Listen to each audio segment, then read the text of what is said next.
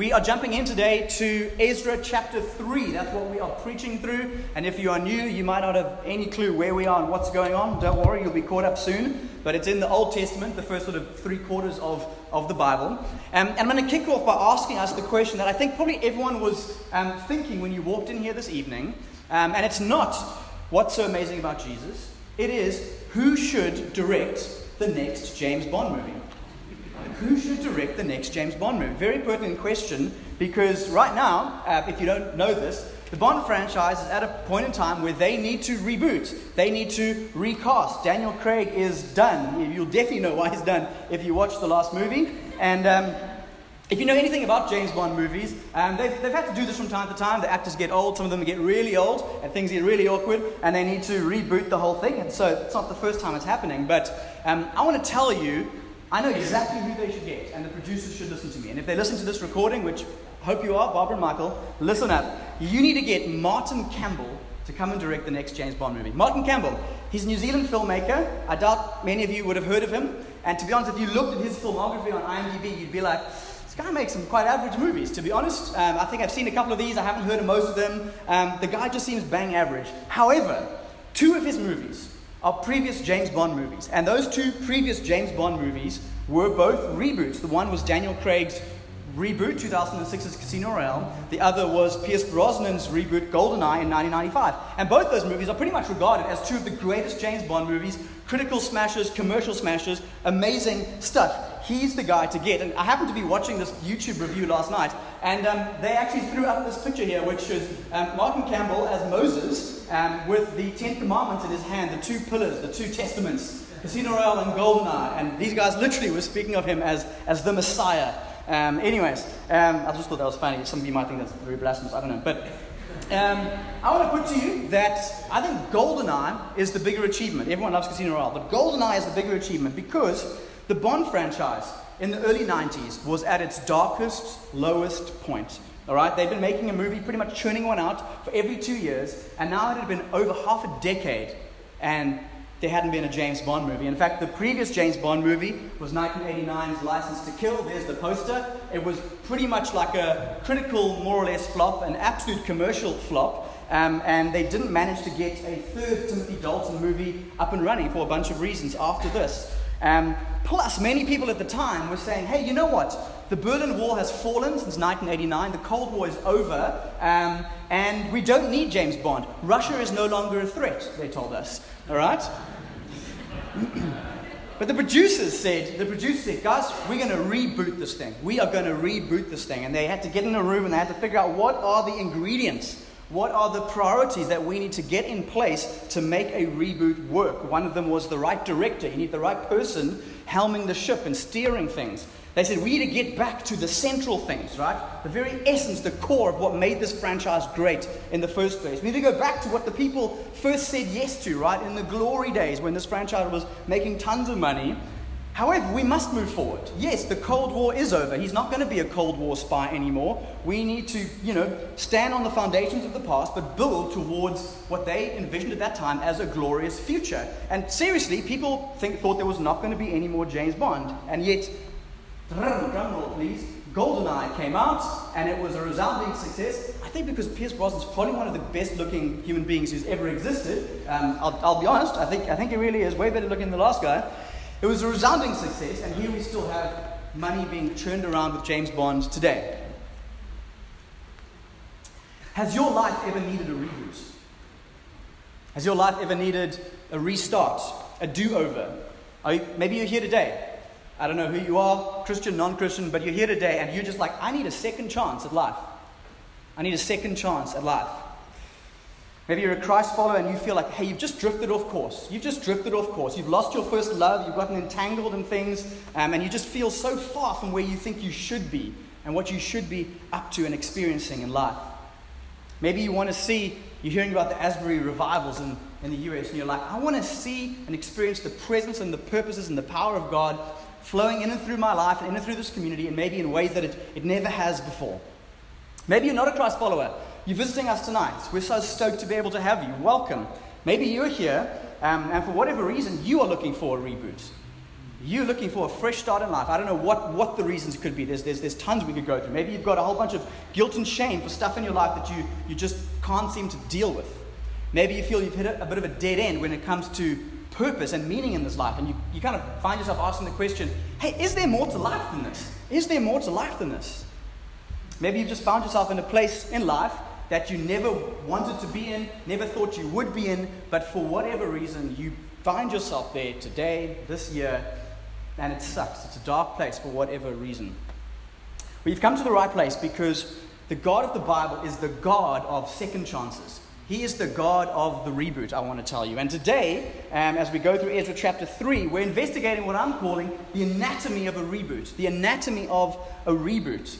It's the story of a people who get a fresh start at life, thanks to God. And we're going to look at what that fresh start looks like in its foundational phase, right at the beginning. What were the things that these people gave themselves to? And we're going to look at 3 priorities that they gave themselves to. And I kind of realize it's probably 3 priorities plus some next things 2 priorities plus some things they gave themselves to, but for the sake of it, we're going to call it 3 priorities. And we're going to spend the majority of our time looking at what it meant for them in their point in history, in their moment in history. And then towards the end, the last sort of third or quarter, we're just going to look at, well, what does it mean? What do these 3 priorities look like in our moment in history, for us as people who are looking for a do-over in life, a reboot in life? And so let's jump in, their moment in history. Where are we in the story? Some of you are brand new tonight. It's about 530-something BC, and the people of God, the people of Israel at that time, had lost their way. They drifted from Him. They had sinned against Him. They'd fallen into darkness, and they paid the price by having their country decimated and being dragged off into exile, into captivity in a foreign nation called Babylon. But God had always promised that He was going to bring His people back. He was going to preserve a remnant, a small group of them, and He was going to give them a do-over. He was going to give them a reboot. And what happened in the first week is the new ruler comes into power. His name's Cyrus, and he gives permission for a whole bunch of these Israelites to return home, to go back to their land and to rebuild their temple. And the temple is a big deal. It was a big deal. It was the absolute center of religious, political, social life. It was like the White House and the church and something else all combined. It was a big, big deal. And the second chance for them has arrived. And last week we explored all the various sort of individuals who put their hands up to go back in that first wave. A whole bunch of courageous people. And today, as I said, we're going to look at the beginning of this reboot, the beginning of this rebuilding project of the temple. What did these people prioritize? And I suppose more importantly, why did they prioritize these things? And so let's kick off. We're going to read, we'll start off with just the first 3 verses of chapter 3. When the 7th month came, and the children of Israel, who were back now, were in the towns, the people gathered as one man to Jerusalem.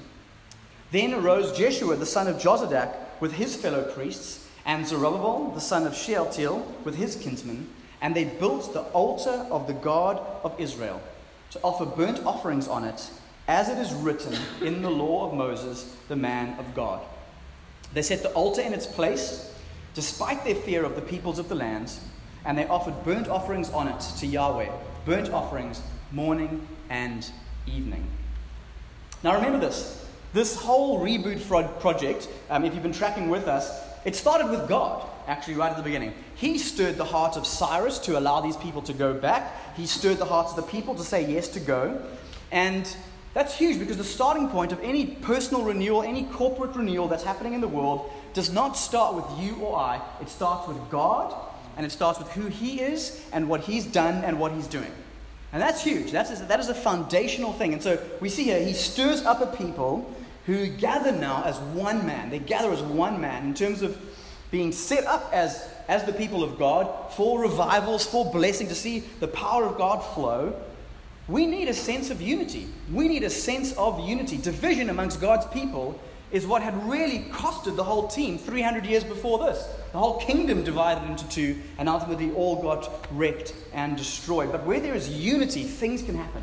Things can happen. God loves unity amongst His people. And so together as one, we've got the people and the leaders. We've got Jeshua the priest, and we've got Zerubbabel, who is kind of the political governor, but he's also a descendant of King David, the great king of Israel. And they gather, and here's the first thing that they prioritize that we see in the first little text here. It's this: atonement for sin. Atonement for sin is the first thing that they prioritize. See, what's striking here is that these guys were sent to go rebuild the temple, right? This whole massive building, this massive deal. And yet the first thing they start off with is actually this altar for offering burnt sacrifices, which actually is not technically part of the temple. It's also not in the temple. It's outside the temple, in the temple courtyard. That's where this thing lived. It's kind of like, it's interesting, it's just as an analogy, it's kind of like setting up your kitchen and unpacking your crockery and plugging in your stove and putting things in your fridge and then saying, cool, now let's start building this house. Let's put the walls in now, let's get a roof on, because the kitchen's set up, the kitchen's good to go. That's kind of what was happening here. Could have felt a bit strange. So these people, they came, and they returned to what's arguably the most sacred site, right? They came back, and in the rubble and in the ruins of an old way of life, they found a place where the original altar would have sat, and they set up a new one. And they did it despite fear being on them because of the surrounding peoples. A whole bunch of people who perhaps didn't know and love the God of the Bible, but also a whole bunch of people who had stayed behind and had probably lost their way, had forsaken God, a whole bunch of interesting stuff. They were afraid of them, but they went ahead. They wanted to build the altar because on the altar, these burnt offerings could be made. Burnt offerings of animals that would atone for their sin that separates them from Yahweh, their God. It's the name of their God. And these were ongoing blood sacrifices that were meant to remind them, actually, that sin needs to be dealt with. Sin needs to be dealt with. At its root, sin, which you could define as not loving God with all your heart, soul, strength, mind. Sin is what sent humanity as a whole into exile away from God's presence, still the same situation today. And sin is what sent the Israelites into exile, into Babylon.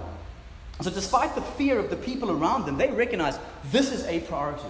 This is a priority. They recognize, hey, rather than needing to fear a whole bunch of sinful people out there, we need to fear a holy God. We need to fear our holy God. Atonement. So when something happens that makes two parties who are at odds with each other, at one with each other. At one meant. It's in the word. And any reboots, any second chance in life for anyone ultimately has to start here. Has to start here. By recognizing in the ruins and the rubble of life, your life around you, that the ultimate problem, the ultimate cause of all other problems in this world is the sin that separates human beings from God. Everything goes off course from there. And that's why they prioritize. And you might ask, where do they get these ideas? Do they just think, hey, this sounds like a good idea? No. This stuff was written in the law of Moses, the man of God. They based it on their Torah, their law, their scriptures, which leads us into the second thing that they prioritize, which very much overlaps with the first, and you'll see just now will overlap with the third. We're just going to read almost the rest of the chapter now, verses 4 to 11. And so they kept the Feast of Booths, as it is written, and offered the daily burnt offerings by number according to the rule, as each day required. And after that, the regular burnt offerings, the offerings at the new moon, and at all the appointed feasts of Yahweh, and the offerings of everyone who made a free will offering to Yahweh. From the first day of the 7th month, they began to offer burnt offerings to Yahweh. But the foundation of the temple of Yahweh was not yet laid. Whole point is, they've done all this and they still haven't started the temple. That's how you know they prioritize these things. So they gave money to the masons and the carpenters, and food and drink and oil to the Sidonians and the Tyrians, to bring cedar trees from Lebanon to the sea to Joppa, according to the grant that they had from Cyrus, king of Persia. Now in the 2nd year, after their coming to the house of God at Jerusalem, in the 2nd month, Zerubbabel the son of Shealtiel and Jeshua the son of Jozadak made a beginning, together with the rest of their kinsmen, the priests and the Levites, we read all about them last week, and all who had come to Jerusalem from the captivity. They appointed the Levites from 20 years old and upward to supervise the work of the house of Yahweh. And Jeshua with his sons and his brothers, and Kadmiel and his sons, and the sons of Judah together supervised the workmen in the house of God, along with the sons of Henadad and the Levites, their sons and brothers. And when the builders laid the foundation of the temple of Yahweh, the priests in their vestments came forward with trumpets and the Levites, the sons of Asaph, with cymbals to praise Yahweh according to the directions of David, king of Israel. And they sang responsively, praising and giving thanks to Yahweh, for he is good, for his steadfast love endures forever towards Israel. And all the people shouted with a great shout when they praised the Lord, because the foundation of the house of Yahweh was laid. It's a beautiful passage, and here's the second thing that I want you to notice that they prioritize right off the bat. It's worship according to the Word. Worship according to the Word. Worship is not simply singing. Worship is what you do every single day of your life with every single thing that you do. That's kind of the Bible's definition of worship. Everyone is a worshiper according to the Bible. It's just a question of who or what you will worship. You worship what you devote your affection and your attention and your time and your energy and your resources towards. And you worship what you trust and what you let direct the course of your life. And so for these returning exiles, they realize, hey man, we've got a second shot. We've got a second shot at life as the people of God. And we don't want to waste it. We don't want to waste it. Man, ignoring God, not trusting Him, doing our own thing, that's what resulted in exile in the first place, right? And so instead of each of them doing what was right in their own eyes, each of them acting on their own impulses and every desire that might arise in them, they realized, hey, they needed to reorient their whole lives around God and what He says. And that's how you worship God. That's how you worship God. And so a few things you'll notice about their worship from this passage. They base everything on Scripture. They base everything on Scripture, okay? Worshipping God looks like obeying Him, doing life on His terms, trusting His definitions of right and wrong, and essentially not setting yourself or someone else up as the ultimate authority in life. It's submitting to God as the ultimate authority, the one who's created and who sustains the universe, who's sustaining your heartbeat right now. When He says, I'm no longer going to sustain it, it'll stop being sustained. He is in absolute control. So we worship Him by basing everything on what He has said. You'll see they reorient their calendar around God, okay? We read there about all these daily rhythms and these sacrifices and these offerings and these festivals and the yearly rhythms. So we see they kick off here, right? And it's the 7th month. It's the 7th month in their calendar. And there's a whole bunch of celebrations that actually typically kick off in the calendar in that month.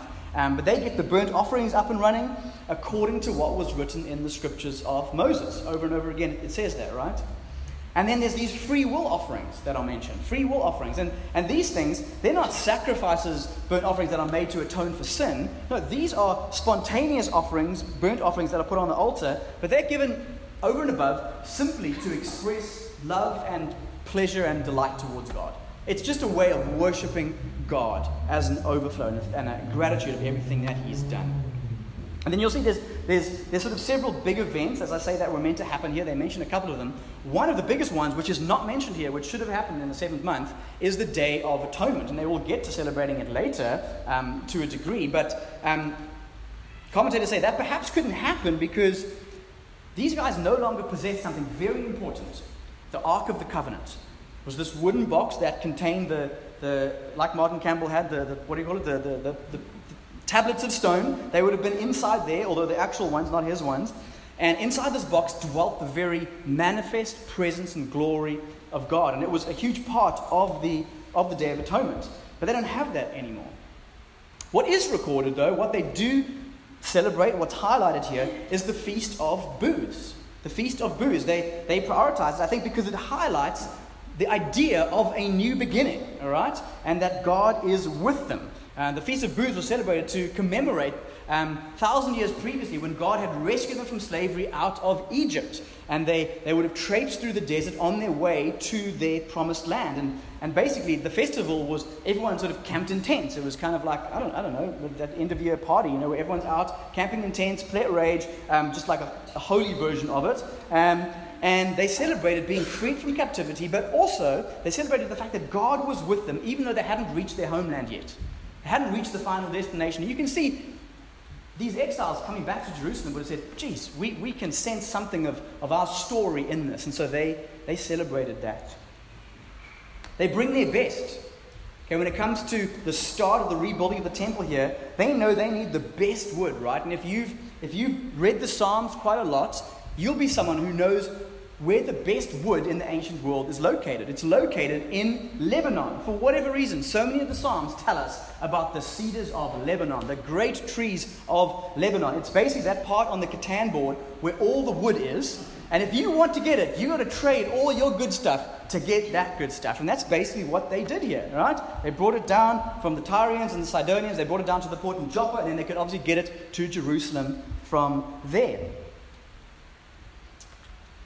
They give God their best. It's the best wood in the whole world, and they sacrifice their best stuff in order to get it. And that's a principle throughout Scripture when it comes to worship. God's people give God their best because He's worth it.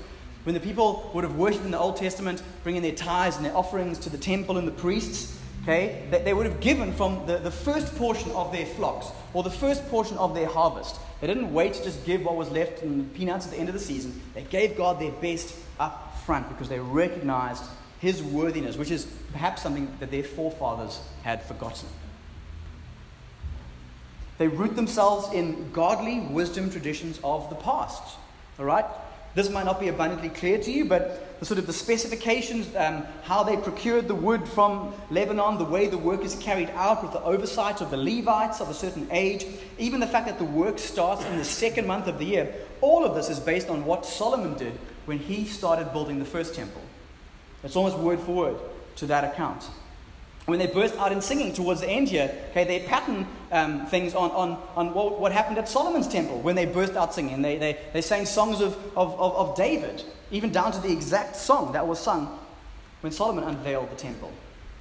They sang that God is good, that God is faithful to His covenant people. He makes good on His promises. And so they go back to the Scriptures, they go back to their forefathers here. They don't necessarily obey things that were prescribed for them to do, but they recognize the beauty and the wisdom and the lives that have gone before them, and they get into that slipstream. They emulate something that they think is worthy of adopting in their generation and in their lives for the glory of God. And lastly, they do actually also worship with music and song. They do worship with music and song. Worship is not only music and song, but it is certainly a huge part of it. And they go for it, right? They gather together, they sing as a group. It's very orderly. The band's all set up, like quite legit with all the different instruments, which has always been a pattern for God's people. Orderly worship together, playing your part.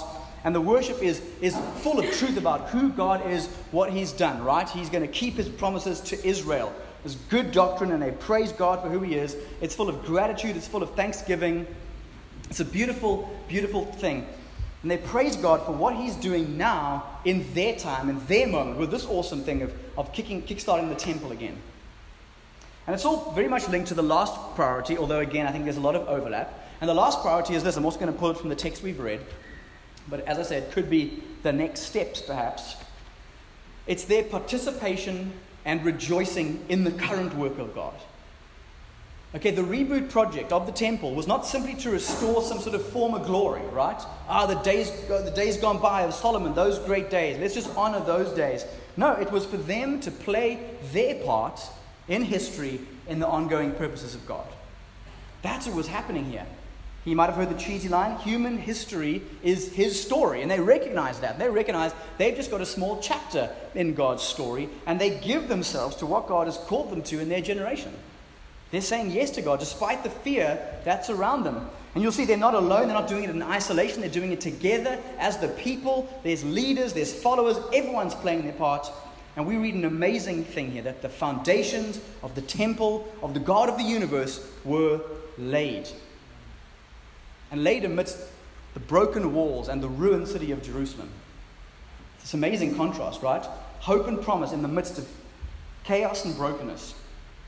And they recognize this is worthy of rejoicing in God. This is worthy of that. Why? Because God is not dead. He's kept His promises. God is with us. God is for us. He's amazing. He is moving. And we have been given our lives back. Yes, this is a beautiful thing. They say, let's go. But the story doesn't end there. We have 2 more verses to read. And this is what we read. But many of the priests and Levites and the heads of the fathers' houses, old men who had seen the first house, wept with a loud voice when they saw the foundation of this house being laid. Though many shouted aloud for joy, so that the people could not distinguish the sound of the joyful shout from the sound of the people's weeping.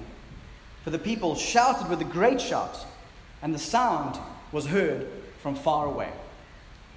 It's a very curious ending. Okay? Amidst all this joy and all this good stuff, a couple of the old guys were weeping.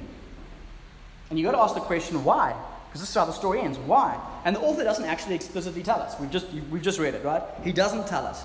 But I think he's assuming that we might know something else as people of God who've read the scriptures. And it's this.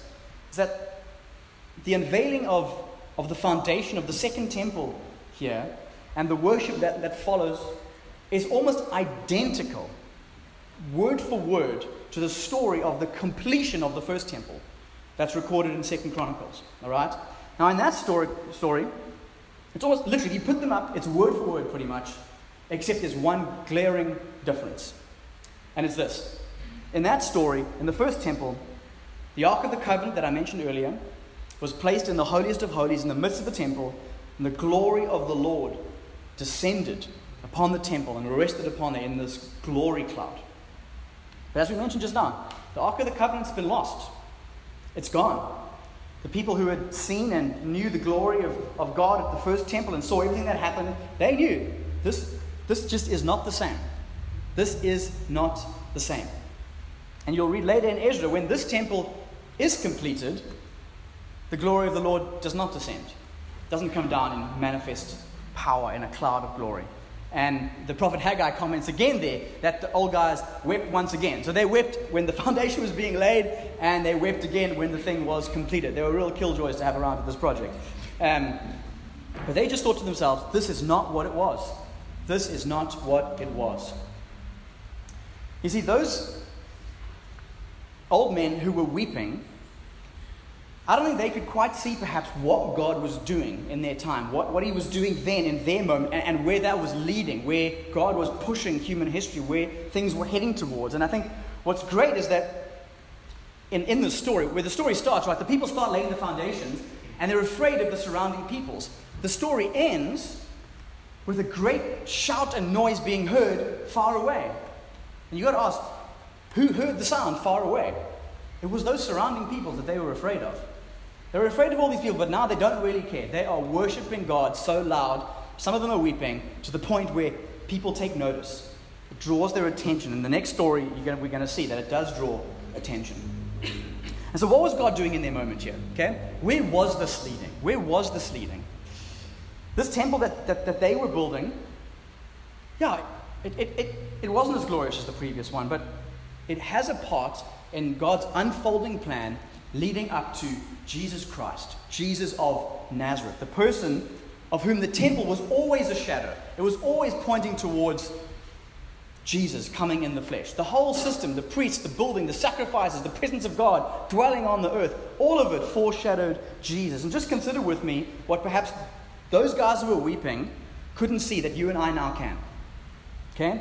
We read here about Moses, the man of God. He wrote down his word, the word of God. People followed it. Jesus is said to be the word of God. He is the word of God. And he's not just a man of God. He is the God-man. He is God incarnate, God in the flesh with us. And if we say anything about Jesus, if we've got one opportunity to say one thing about Jesus, what's the central, most important thing that we can say about Jesus Christ?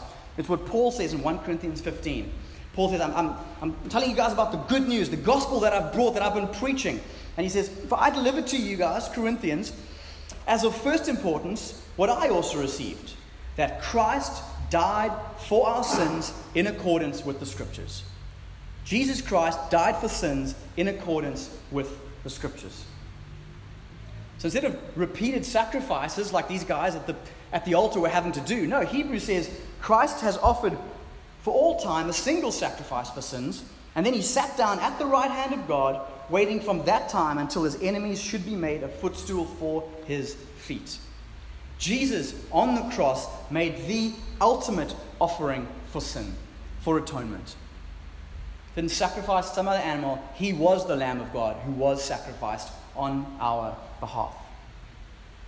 But also before he died, Jesus lived an entire life of worship according to the scriptures, right? I mean, just consider this. He was born according to prophecy. He didn't seem to have maybe too much control of that, but still, his birth was in accordance with the scriptures, and every moment from then also was. He attended the festivals, he followed the Torah, he fought sin by telling Satan, no, it is written in the Word of God. He was the perfect Jew according to the law of Moses before God, which is why his atoning death on our behalf is not just a cancellation of our sin, it's also an opportunity by which, by faith, we can receive his perfect standing before God as one who is blameless before the Lord.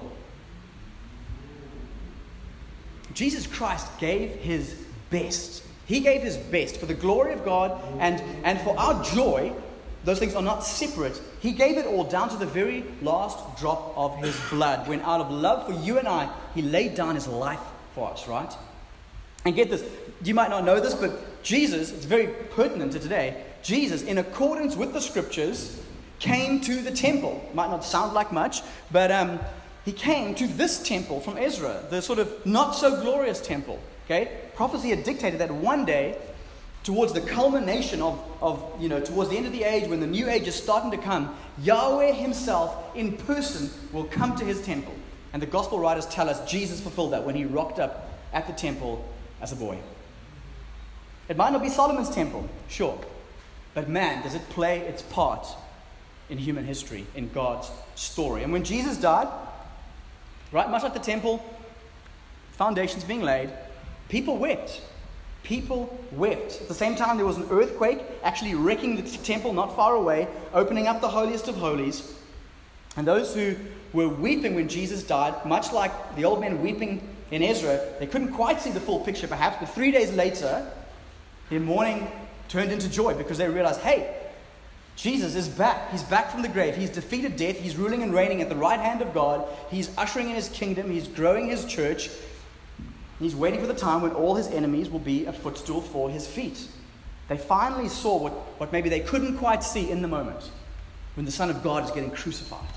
But no, the new age has begun. The age of the Spirit is here. And it's an age where there's actually a new temple under construction. Right? Not of stone, but of people, you and I. And as the cornerstone of that foundation is Christ. He's the foundation of every single thing we do as the people of God. So what does this mean for our moment in history? This is where we're going to land for the next few minutes. What does all this mean for you personally? What does it mean for us corporately as a people? Let's just think about those priorities. Priority number 1 for the reboot: atonement for sin. If you are not a Christian yet, if you are here tonight, you are visiting, we are so glad that you are here. But whether you know it or not, I'm here to tell you on behalf of God, your life needs a reboot. Your life needs a reboot. You need to be restored to your Creator. You need to begin life once again with His presence for His purposes that will result in your joy. You need a reboot, and it starts with faith in Jesus' sacrifice to atone for your sin. We're all sinners. We've all fallen short of the glory of God. None of us can make right with God, but Jesus' death on the cross on our behalf can, and you need to trust in Him. That's your first step tonight if you're here. That is your first step for your reboot. For the rest of us, we're Christ followers. We've said yes to Jesus, okay? But in case you haven't noticed, you still sin, as do I. It's very evident in the first 3.5 weeks of having a newborn. You still sin. And we need to still confess and repent of sin. Not for the big reboot of saying yes to Jesus for the first time, no. But for any mini reboot in our lives. We need to come back to Jesus. Okay?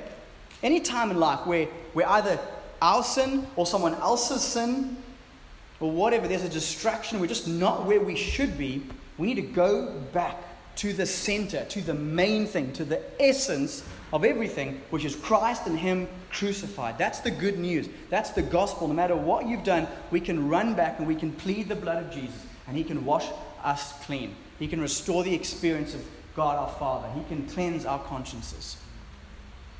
Priority number 1, atonement for sin. We go back there. Priority number 2, worship according to the Word. For those of us who are Christ followers now, I guess the invitation is don't throw away the new life that you have received. Live it. Live it. Okay? You are free from sin.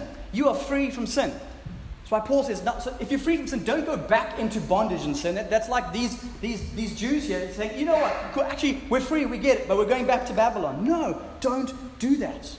Paul in Romans 12:1 writes this.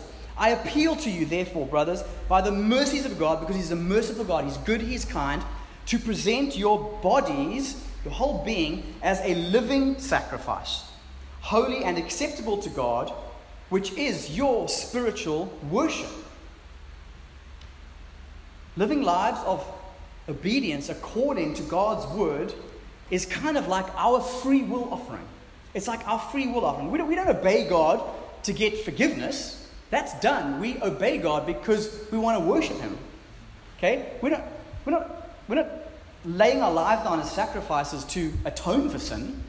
No, we're doing it to express our love for the one who has atoned for our sin. That's why we do it. And so what this means is, if all of life is worship and we're meant to lay down our whole beings as living sacrifices, everything you come into contact with and every opportunity is a potential altar for you to make a worship sacrifice to God. So the dating app on your phone, or the bed that you will sleep in, maybe with someone who's not your spouse. It's going to be an altar that you're going to either make a sacrifice to God or a sacrifice to someone or something else. EFTs, your Google Calendar, all of these are altars on which you and I can worship God and make beautiful offerings to Him. We make our decisions based on His word, believing that He is good, He knows best, because He does. And out of gratitude and thanksgiving, we then bring our best to Him every day, walking in the wisdom of those who've gone ahead of us in the journey. And we gather regularly as God's people to worship together, to sing in song like they did, together as one. Here's the third and final priority. Participation and rejoicing in the current work of God. In the current work of God, right? Let me say this. I think joy is meant to be the result of gospel-centered obedience and participation in the kingdom purposes. It's all meant to result in our joy. God's not after your misery. God is after your joy as we follow Jesus, who's the ultimate leader. Jesus is the ultimate one whose slipstream we want to get in, whose life we want to base things on, okay? Moses was the great prophet. Turns out Jesus is the greater prophet. Jeshua was the priest. Well, turns out Jeshua, translated into Greek, is Jesus. And we've got the greater Jesus, Jesus of Nazareth. Zerubbabel, he may have been descendant of David. So was Jesus. He's the ultimate king of David, who is ruling and reigning on David's throne forever.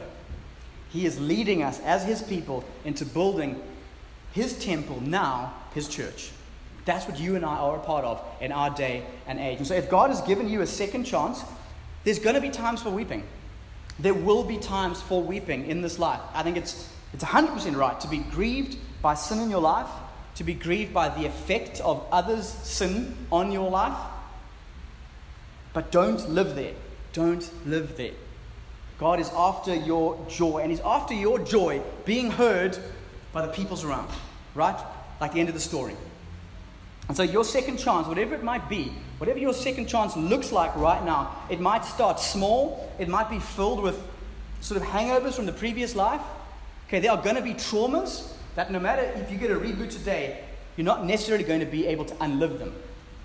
There's going to be people that you're not going to be able to bring back.